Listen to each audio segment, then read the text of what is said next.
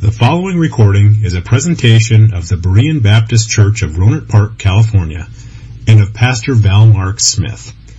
We are an independent Baptist congregation committed to the accurate presentation of the historical doctrines of the faith. We welcome your visit to our services anytime here in the Rohnert Park area. Now, if you have your Bibles, I'd like for you to open them to the book of Psalms, chapter 67. And I'm continuing to look at a variety of subjects on Sunday nights before we get into our next series. And what I plan to do starting next month, about the middle of next month, is to begin a 10-part series on the subject of living for Jesus. But in the meantime, we're looking at these different topics, just some, well, I guess you might call them some random topics. And, you know, sometimes you can actually be stumped about what's the next thing that you should preach. I don't really often have this problem when we're in a series because I'm forced to deal with the next topic that's in hand, and so I have to develop a sermon around that particular topic. But when it comes to these individual things, sometimes you look at a lot of different material before the Lord actually impresses upon your mind what He wants you to say. Now, the greatest fear that I have, well, the first one is what I told you this morning, was about coming into the pulpit and not really having something that feeds God's people. I mean, I think that's paramount for the preaching of a pastor, is that he gives people things that they need and helps them to grow in their fellowship and their walk with the Lord. But another fear that I have is that when I actually do decide on the subject that I'm going to preach, that I preach the message and it falls off the end of the table here in front of me and just stays there. And I think sometimes the sermons are like that. There was a preacher who had a little boy in his congregation, I suppose maybe about 4 or 5 years old, and he was talking to the pastor, and he said, Pastor, I noticed that many times when you're sitting on the platform that you bow your head before you come to preach. He said, what are you doing? And he said, well, the pastor said, I'm praying that the Lord would give me a good message. And like children do, the child said, well, why doesn't he? And that can be a problem for us. And that's how I feel sometimes about this. I know there are some of you that think that the sermons go a little bit too long. And I've had members come to me, especially one member that comes to me and says, you know, the content is really not too bad, really pretty good content, but the sermons are way too long. I'm not going to mention any names, but I can just tell you that was my wife. She talks like that often.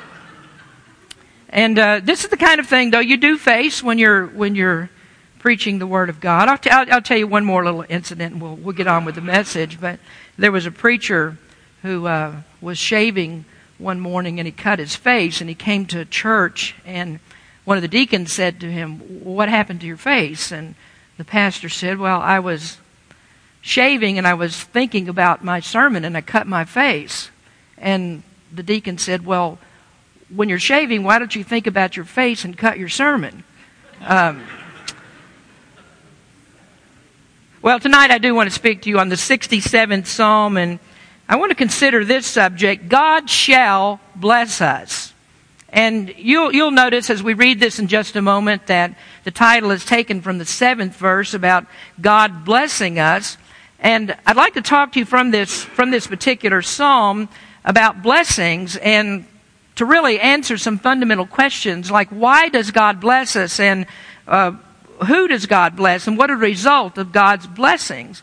Now, you really have to follow a little bit closely as we go through this message, and you don't want to let your mind wander off to something else because you're really not going to catch probably all that I want to tell you tonight.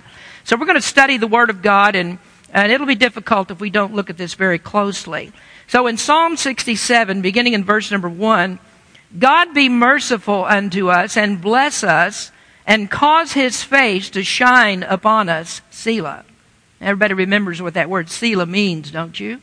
It just means think on this. Pause for a moment. Think about this. That thy way may be known. Let's start again. God be merciful unto us and bless us and cause His face to shine upon us, Selah, that thy way may be known upon the earth, thy saving health among all nations. Let the people praise thee, O God. Let all the people praise thee. O let the nations be glad and sing for joy, for thou shalt judge the people righteously and govern the nations upon the earth. Selah.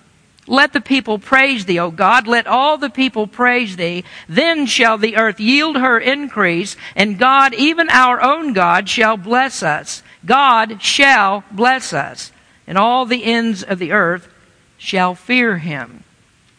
How many of you want God to bless you? All right.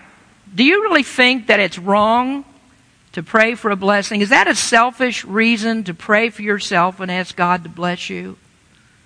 Well, I don't think that it is. In the year 2000, Bruce Wilkinson came out with a book that was the number one seller was on that list, the New York Times bestseller list. And this book was called The Prayer of Jabez. And perhaps some of you have read that book. I do remember, those many years ago when it was popular, that I knew some Christians that were just totally fanatical about this book. They were very enthusiastic about it. People want to find the key to God's blessings, and they picked up this little book and they thought that Bruce Wilkinson had found the key to God's blessings. And Wilkinson argued in that book that we should seek God's blessings, and he based that upon the prayer of a very obscure character that we find in 1 Chronicles chapter 4. This was a man by the name of Jabez. Now let me read the verse to you. And Jabez called on the God of Israel, saying, "Oh, that thou wouldest bless me indeed, and enlarge my coast, and that thine hand might be with me, and that thou wouldest keep me from evil, that it may not grieve me." And God granted him that which he requested. Now the Bible says that God answered Jabez's prayer. Wilkinson's book was one of those fad items that comes out from time to time. And people in churches were everywhere praying the prayer of Jabez. They thought that Wilkinson had found the key to something here, that he'd found the secret of God's blessings. And we notice that with all religious fads, now people have moved on. They've gone on to the next greatest fad. Now there is a new key to the power of the Christian life, and so nobody any longer prays the prayer of Jabez. Why? Well, it's because Wilkinson reached some conclusions that were unscriptural. And when people saw that there really is no key like this, there really isn't anything like this in the Bible that leads you to lightning quick success, then they stopped praying the prayer of Jabez. Now the questions concerning, in this message tonight concerning God's blessings are, why did God grant the prayer that Jabez asked? And what is the reason for God's blessing? And I'm not going to preach on 1 Chronicles 4, verse number 10, but what we see in that prayer is really germane to some of the discussion tonight. And I think that there is a way that we can answer those particular questions with scriptural support. That God delights to bless his people, that God is good, and he likes to see good done to them. God himself, in fact, is characteristically good. But there is a fundamental reason why that God blesses his people, and that reason is related to the missionary calling of his church. Now, it's very important for us to understand that, because God's blessings revolve around the primary purpose for his church. And really, just to be fair and scriptural about this, that without being a part of God's church, the place that Jesus Christ said he loved and gave himself for, without being a part of God's church, we really don't have the right to ask God for a blessing. So let's take a look at Psalm 67, and there are three important considerations about God's blessings. Now first, we'll note the inquiry of God's blessings. Now, a simple question of the inquiry is this: why should God bless you? Well, this psalm begins in a way that's similar to the prayer of Jabez, but if we compare it to other scriptures, we find that it most closely parallels a blessing from God and a prayer in Numbers chapter 6. And there it says in Numbers 6, verses 24 and 25, "The Lord bless thee and keep thee. The Lord make his face to shine upon thee and be gracious unto thee." Now that's similar to what we've read here, but Psalm 67 goes deeper than the prayer of Jabez, and it goes deeper than what we find in Numbers chapter 6, and it actually tells us why that God blesses His people. Now let's look again at the first two verses of this psalm. Verse number 1, God be merciful unto us and bless us and cause His face to shine upon us, Selah, that Thy way may be known upon earth, Thy saving health among all nations. Now, beginning with those verses, we find our first direction that helps us to answer the inquiry, why does God bless us? And what we see first in the passage is that God blesses us that His ways may be known, that God's ways may be known. Now, the psalmist asks for a blessing that God's ways might be known over all of the earth. And what he says in effect here is, bless me, Lord, or bless me, God, so that I might glorify you. Bless me that I might show your power and your love and your majesty and your goodness to all nations. And you'll notice that the psalmist does not pray to the Lord in this way, that he says, bless me, God, so that I can be comfortable.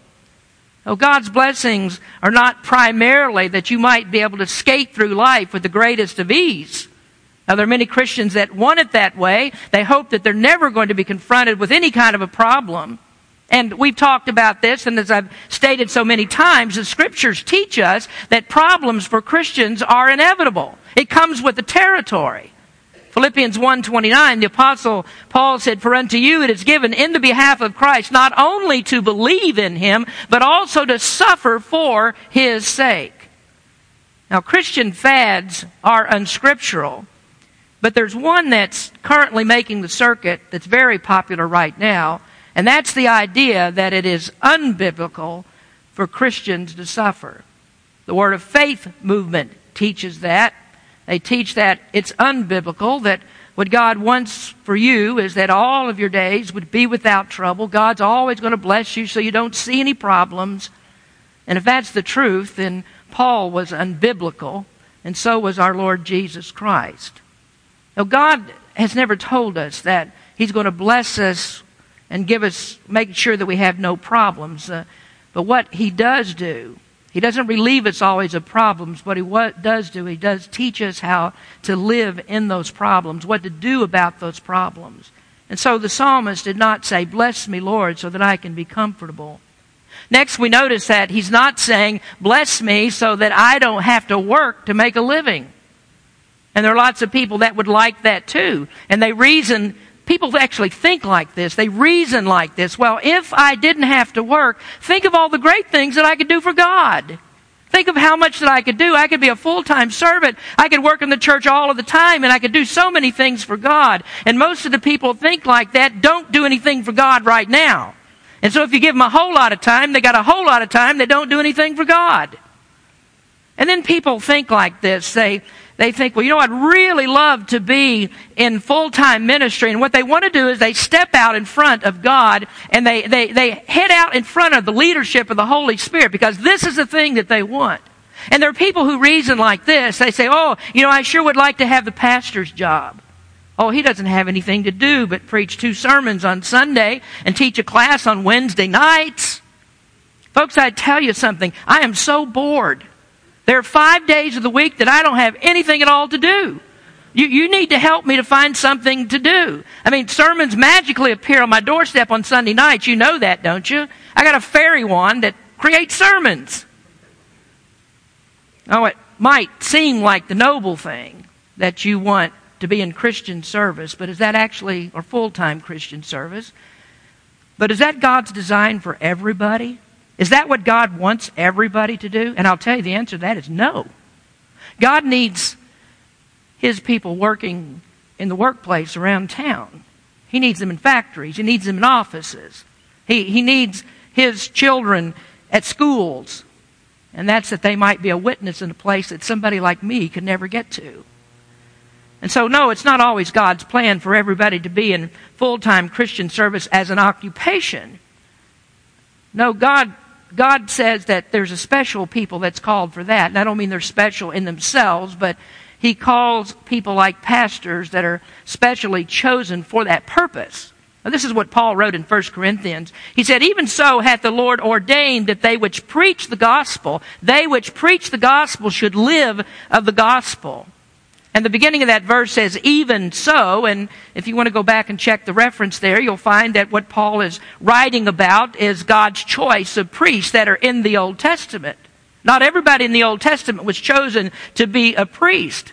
And so the psalmist did not say, God bless me so that my workload might be lighter. And trust me about this, if you ever do make it into Christian service, full-time Christian service, you're going to be terribly disappointed about the workload. Because it's not light. It's not easy. You don't have a lot of free time on your hands.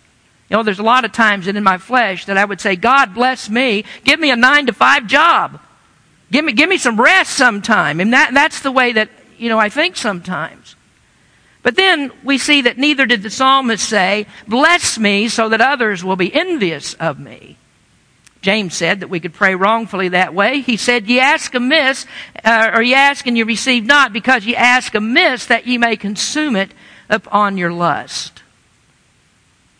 And listen to this very carefully. In asking for a blessing, he's not even primarily saying, bless me so that I can bless others. Now that's really a biblical reason for receiving a blessing from God. It is so that you can bless others. We don't have to look any further than Abraham. What did God say to Abraham? He said, Abraham, through you, all the nations of the earth are going to be blessed. So that's a biblical reason, but that's not the first and not the greatest reason that God blesses us. The real reason, the underlying fundamental reason for God blessing us is that God blesses us to bring glory to His name. Now, did you really think that I was going to steer you in any other direction than that? That I was going to tell you something other than God's blessings are always for His glory? And we always have to remember this, that things that we think that are a blessing are not a blessing unless in some way they always circle back upwards to give God the glory. And so if you have a decision to make or there's something that comes in your life and you say, well, the Lord has really blessed me with this. Well, it might be something that you should have turned down, because if it ever takes you away from God's service, then you know that it's not really God's blessing. No, God's blessing is always going to show that His way is the way that works. Now, in the second part of finding the answer to the inquiry, it is that God's will may be done. Now we'll look at the psalm a little bit further and then into other parts of Scripture. And if you look closely at this psalm, you'll find something characteristic of Hebrew literature. Now much of Hebrew literature is structured with a central point that is in the middle, and then there are ideas that parallel each other that come in as you get further away from that center of God's attention. Now sometimes the construction is subtle, but in Psalm 67, it's very obvious to us. Now you'll note that verses 3 and 5 are not only parallel, but they are identical. And that means that verse number 4 that comes in the center, that is actually the literary center of this psalm. That's the part that is actually emphasized. So if we move away from the central verse, which is verse number 4, we would expect that we would find that verses 1 and 2 would be parallel with verses 6 and 7. Now we've reread verses 1 and 2, so let's look at those last two verses, 6 and 7. Then shall the earth yield her increase, and God, even our own God, shall bless us. God shall bless us, and all the ends of the earth shall fear Him. So we notice that the psalm begins by asking that God will bless us, and it ends by underlying the fact that He will indeed bless us. Now partially it comes through an abundant harvest of food, and that's what we would call the inferior result. But then it concludes by once again giving the superior reason for this, and it is that all ends of the earth will fear Him. Or we might say it this way, that all of the earth would recognize Him and would revere Him and stand in awe of Him. And so the psalm begins and ends with a statement that God's blessings will lead to His glory. God's will always is ultimately done, and God's will always leads to His glory. Now, the idea that God's glory is primary. It's not just a theme we find only in Psalm 67. There's a lot of other scripture that shows the same thing. And I have many passages I could cite for you, but I just want to briefly look at two others, and then we'll draw some important conclusions about the first point. Now, the first scripture that we would take note of is 1 Kings 8, verse number 60. And this was after the Israelites had just finished the building of the temple, and Solomon offered a lengthy prayer to God in which he asked God to meet the people's needs. And then he gave the reason why that God should bless his people. And this is what we read in the 60th verse. That all the people of the earth may know that the Lord is God and that there is none else. So Solomon asked for a blessing on Israel so that people everywhere would know that there is one God. That all other gods are false, that Jehovah, who is the God of Israel, he is the one God. And so he's asking for a blessing that God's name might be the one that's glorified. And I might add to that Moses used the same kind of reasoning when God was angry with Israel. When God would have destroyed Israel for disobedience in the wilderness, Moses, in effect, used the same kind of reasoning with God. He said, God, if you destroy your people, then everybody will have the impression that you're not true to your promises. That's not going to glorify your name. Now, of course, God knew that. Moses wasn't teaching God anything. But when Moses understood that and made a point about it, it just accentuated this fact that even though Israel was disobedient, that God has a plan. And God's will is always going to be done. And his plan is ultimately going to bring him glory. Now, the second passage concerns Jesus, and it's very revealing. That on the night before his crucifixion, Jesus prayed, and he understood the cruelties of the cross that he faced. He understood the physical and spiritual suffering that the cross entailed. We talked about that this morning in the sermon. And so what did Jesus ask for? Did he ask, well, God, Father, please deliver me from my troubles. Deliver me from the death of the cross. Did he say, Father, save me from this horrible death that I'm about to go through? Was that his prayer at such a critical time? Well, we read from Matthew this morning. Here's what John said when he related the same instance, or he quotes Jesus. Jesus said, now is my soul troubled. And what shall I say? Father, save me from this hour. But for this cause came I unto this hour. Father, glorify thy name. Then there came a voice from heaven saying, I have both glorified it and will glorify it again. Now there we see that Jesus didn't ask for his own physical safety. He didn't ask for his comfort. He didn't ask to be delivered from the cross. He didn't ask for worldly success. He never asked for status in the eyes of the people of the world. He asked for what? He asked for God's glory. And God responded with, I've already glorified my name in your life, and I'm about to do it in your death. And that's what Jesus wanted. So Jesus didn't ask for anything but this. And folks, when you really have the heart of the Savior, you'll see this, that Jesus rejected the blessing of a longer life on this earth and to be kept safe from suffering and going to the cross, because he knew that those things are not going to lead to the greater glory of God. And what we have to do is to say with the Lord Jesus, Lord, if this thing is not going to be for your greatest glory, when you get down to pray, you think of God, if this thing is not going to be for your greater glory, then don't give it to me. Keep that away from me. But God, if this will glorify you, then give me all of it that you can. Give me all the blessing that you can so I can glorify your name. Well, you might find that this is true, that the sufferings that you're going through might indeed be the way that God gets his greatest glory. Now, Psalm 67 and all of the Bible emphasizes that God blesses his people for the glory of his name. God wants everybody to know about his goodness, his mercy, and his love. But do you notice that's a fundamental Bible truth that's really not taught in churches today? Instead, it's all upside down. We look at God as our heavenly social worker. God's chief aim is to provide for us, which he does, to comfort us, which he does, to care for us, which he does, but also to pamper us. I mean, just apply the baby lotion to the behind all the time. And the result of that thinking is that we turn our focus inwardly and we turn it to our needs, and we perceive that God is our tool for meeting all of our personal needs. And folks, that's what really drives the preaching in Berean. That's what makes us different from what you hear in other churches. Other churches are preaching that the universe revolves around man. It revolves around man. God is the cosmic genie who's there to meet all of our needs. That's fundamentally different from what we teach here. We preach that God is sovereign, that man was created for the glory of God, and that man has no other purpose on this earth but for the glory of God. That God is at the center of everything, and His glory is His purpose.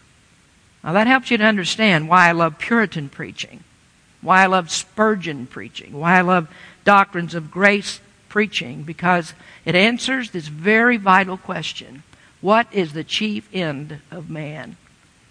Now the Westminster Shorter Catechism answers that question in its very first point.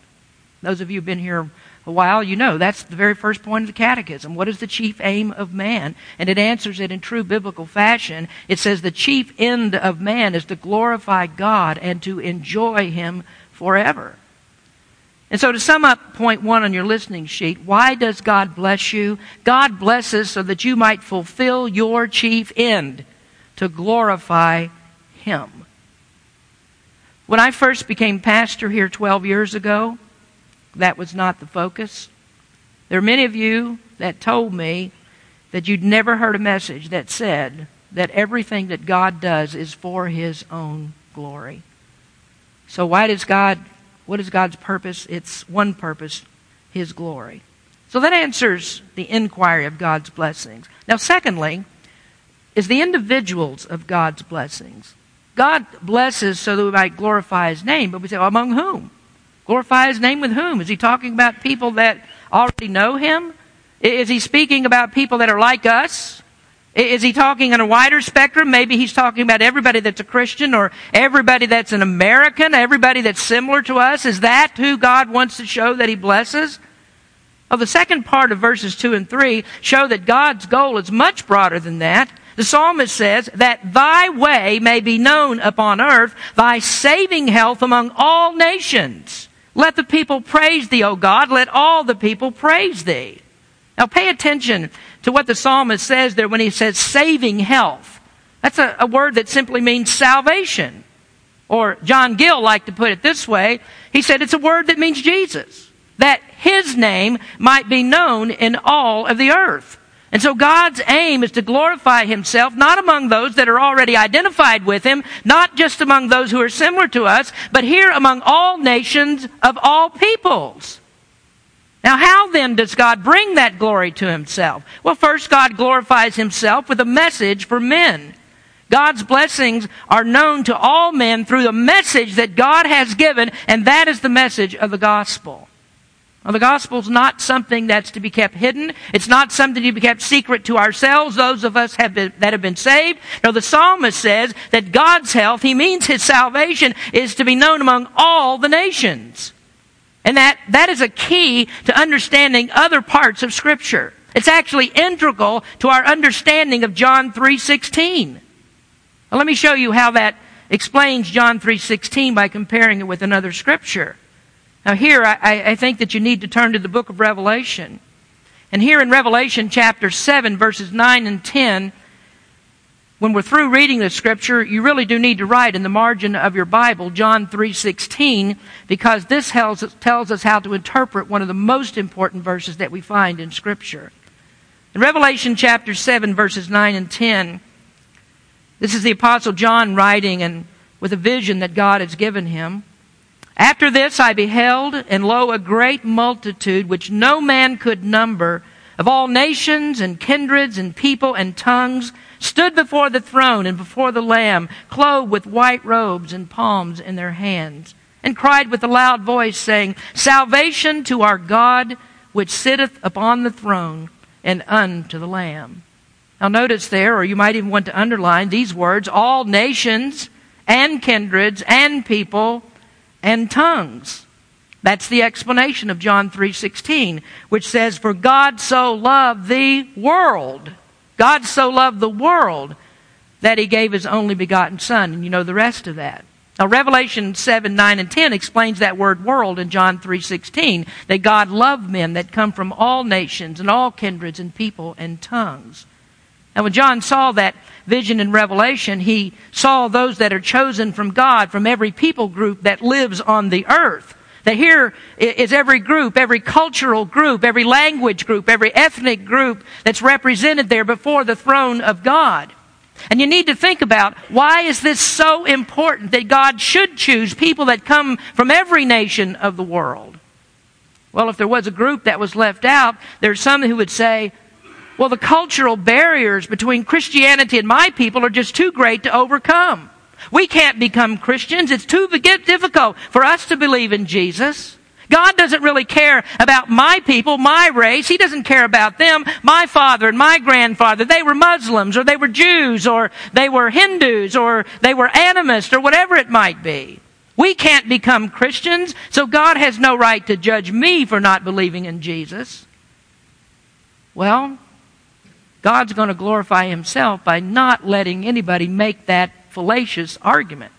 Revelation 7 shows that He's going to bring to Himself a vast number of people, a vast number of believers that come from every cultural and linguistic group, that God's gospel works above and beyond all natural barriers.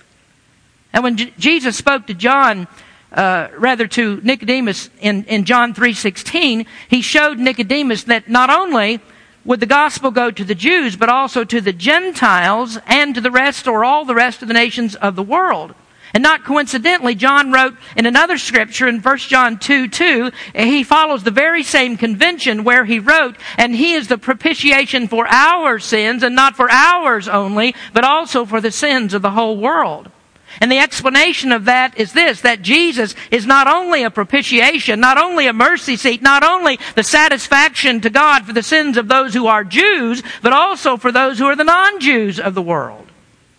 And you see that Jesus is not, or John is not talking about, and Jesus is not actually talking about, well, I've got to include every single individual of the world, because if He did, according to John 2:2, every single individual of the world would be saved. No, Jesus becomes a propitiation, or is a propitiation, a satisfaction to God only for those who are actually saved. There is no satisfaction to God for people who aren't saved, because if there was, they would be saved. That's what the mercy seat's for. That's what the satisfaction to God is all about, to satisfy God for their sins. And so we see very clearly that what He's talking about here is every type of person, every nationality of person, every ethnic group. And I said there is no coincidence that John recorded Jesus' words in John 3:16, and then he explained them in 1 John 2:2, and then he saw a heavenly vision in Revelation chapter 7, Revelation 7, 9, and 10 that confirms the vision that he saw. So 1 John 2:2 explains John 3:16. It all works its way out in the heavenly vision confirmed in Revelation 7, verses 9 and 10. And so we see, first of all, that God glorifies Himself with a message for men. Then we see that God glorifies Himself with a mandate for missions. Now let's think about what the psalmist said about God's salvation being seen to all nations through His blessings. How is that possible? Well, the answer to the question is the mandate for missions. And the task of missions is not complete until there is a church of the Lord Jesus Christ, a true church among every people group of the world. And that means that we're not only to reach people that are like us, but we also got to spread the news of the gospel to all ethnic groups and to all people of the world in all nations of the world. And this really helps us to understand the Great Commission. And we see that the ultimate underlying reason for the commission is nothing other than this, which is the glory of God. Now you might think, well, the ultimate goal of the commission is the salvation of men, but it's not. The salvation of men is the means to the end, and the end is the glory of God. And when you understand that fundamental truth, that God is the center of the universe and not man, then we understand why the gospel has to be taken to all men, because that is for the glory of God. Salvation of men brings glory to God.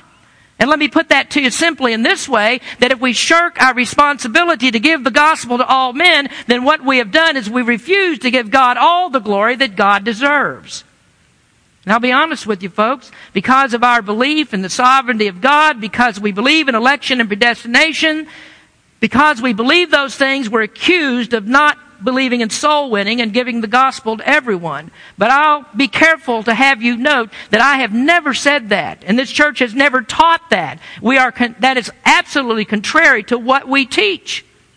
And I understand this. I understand the reason why that we should preach the gospel to all people 1,000,000 times better, I think, 100 times better, I might say, than a fundamentalist preacher who says that we don't understand it. No, I do believe that salvation is for the glory of God, because God is the sovereign ruler of all, and we have a mandate to preach the gospel to all nations that His blessings might be shown for the purpose of glorifying Him in the entire world.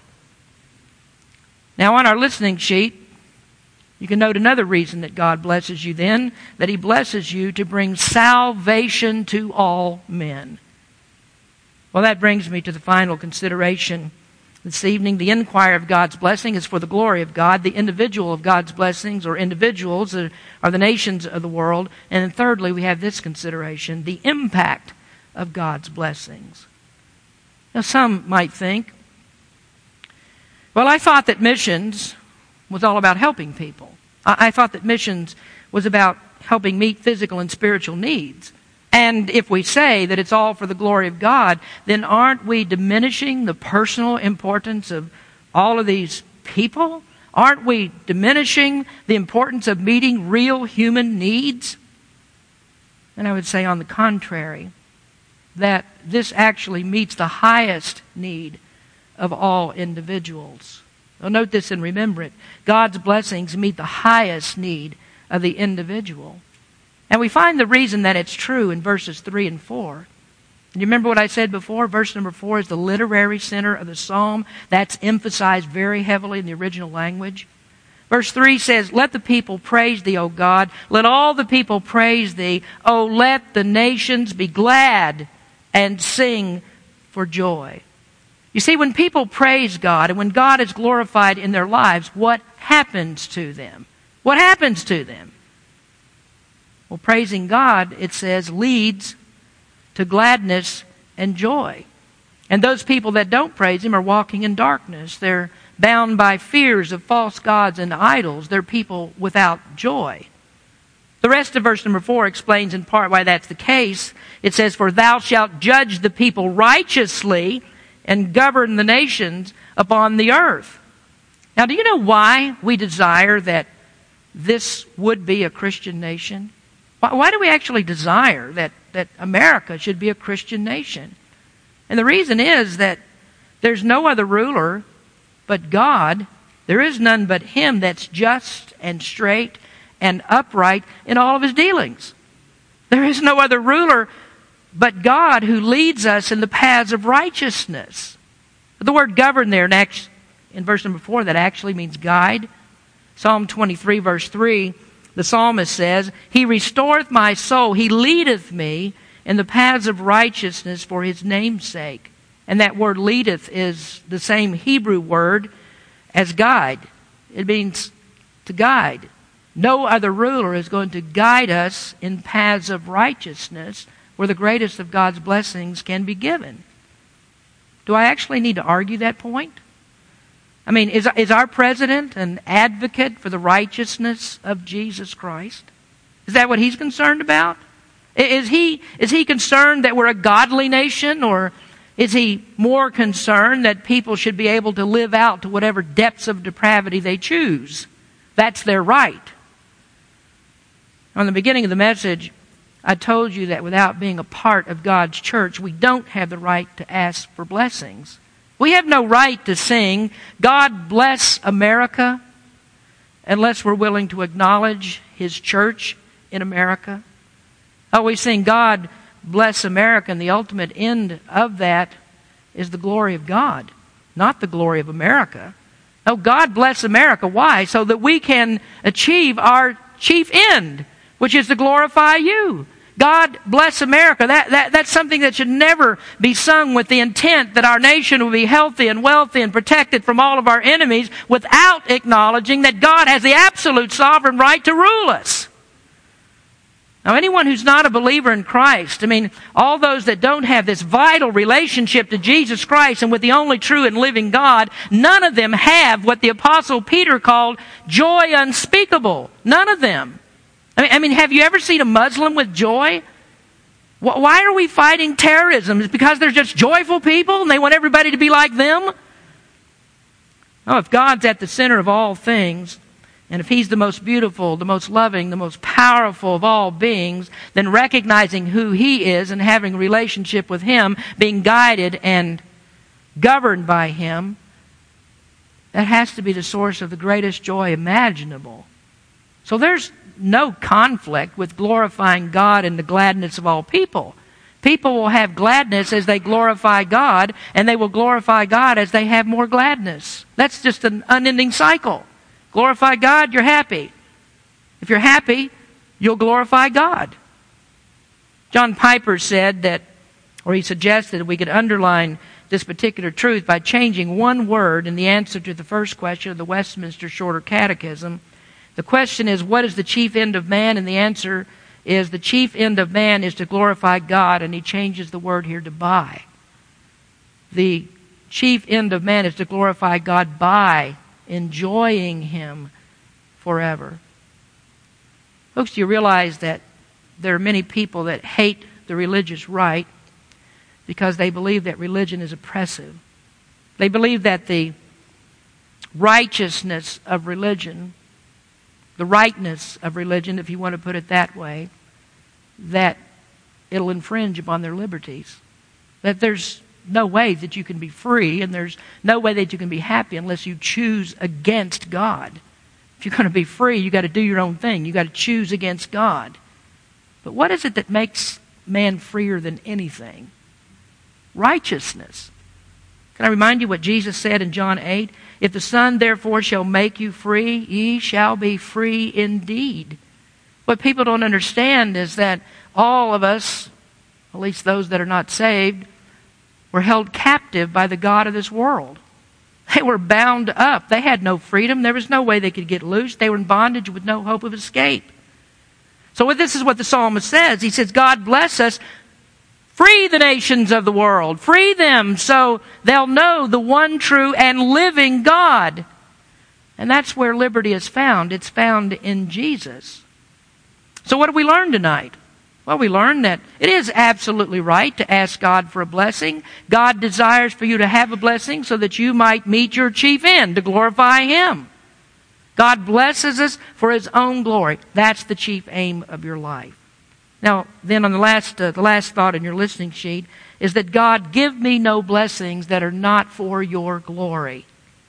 Now, if you've heard all that I've said tonight, you recognize there is no such thing as a blessing that's not for God's glory. Those things we call curses. Those are curses. If it's not for God's glory, then it's not good for you. And that means that it's a curse, not a blessing. So I hope that all of us would be like Jabez. And I hope you know that unless God blesses you, you don't really have anything of value. And use what you have always to give God His glory. Now, as I close, let me just ask you another question. Or let me mention another religious fad also. Do you need to go through 40 days of purpose? Is that what you need to do? That's a great religious fad, isn't it? 40 days of purpose. Oh, here's what God demands. He demands a lifetime of purpose. And the purpose is one thing. Glorify Him. You don't need a book. You don't have to spend $10.99 or what it is, $15 to buy the book. I'll just tell you, just do this. Glorify God. That's the entire purpose of your life, and that's all it ever was. God created us to glorify Him, and you can't glorify Him until you know Him, and when you know Him, you will glorify Him by telling other people about Him. That's our purpose. The psalmist said, God be merciful unto us and bless us and cause His face to shine upon us. And he said, oh, let the nations be glad and sing for joy, for thou shalt judge the people righteously and govern the nations upon earth. That is the real blessing from God. Let's pray. Father, we do come to unite with just gratitude, thankfulness for the fact that you do bless us. As we've talked about this, that is the thing that you are characteristically, one of your characteristics is that you love people and that you are good. You're just characteristically good, and you desire that for your people. And you know, Lord, that you've taught us through this message that the way that we're going to be happiest and the way that all the nations of the world will see what we have is when we give glory to you. Help us to be people that speak to others about your word. Help us to be missionaries in the places where we are, at work, at school, just wherever we are, Lord, to let people know who you are. Live it through our lives among the many other things that we do, even as we're going to look at this very, very same subject in a way next week as we talk about influencing people for Christ, that it's something that needs to be seen in our lives every single day of our lives. And by that it will influence other people. So Lord, bless your people. We thank you for those who have stayed and listened to the message tonight. And Lord, help us always to give you the glory. In Jesus' name we pray. Amen. Thank you for listening to this presentation of the Berean Baptist Church of Rohnert Park, California. If you would like further information about our church, please feel free to call us at area code 707-584-7275 or write to us at Berean Baptist Church, 6298 Country Club Drive, Rohnert Park, California, 94928. Additionally, you may visit us on the World Wide Web at www.bbaptist.org.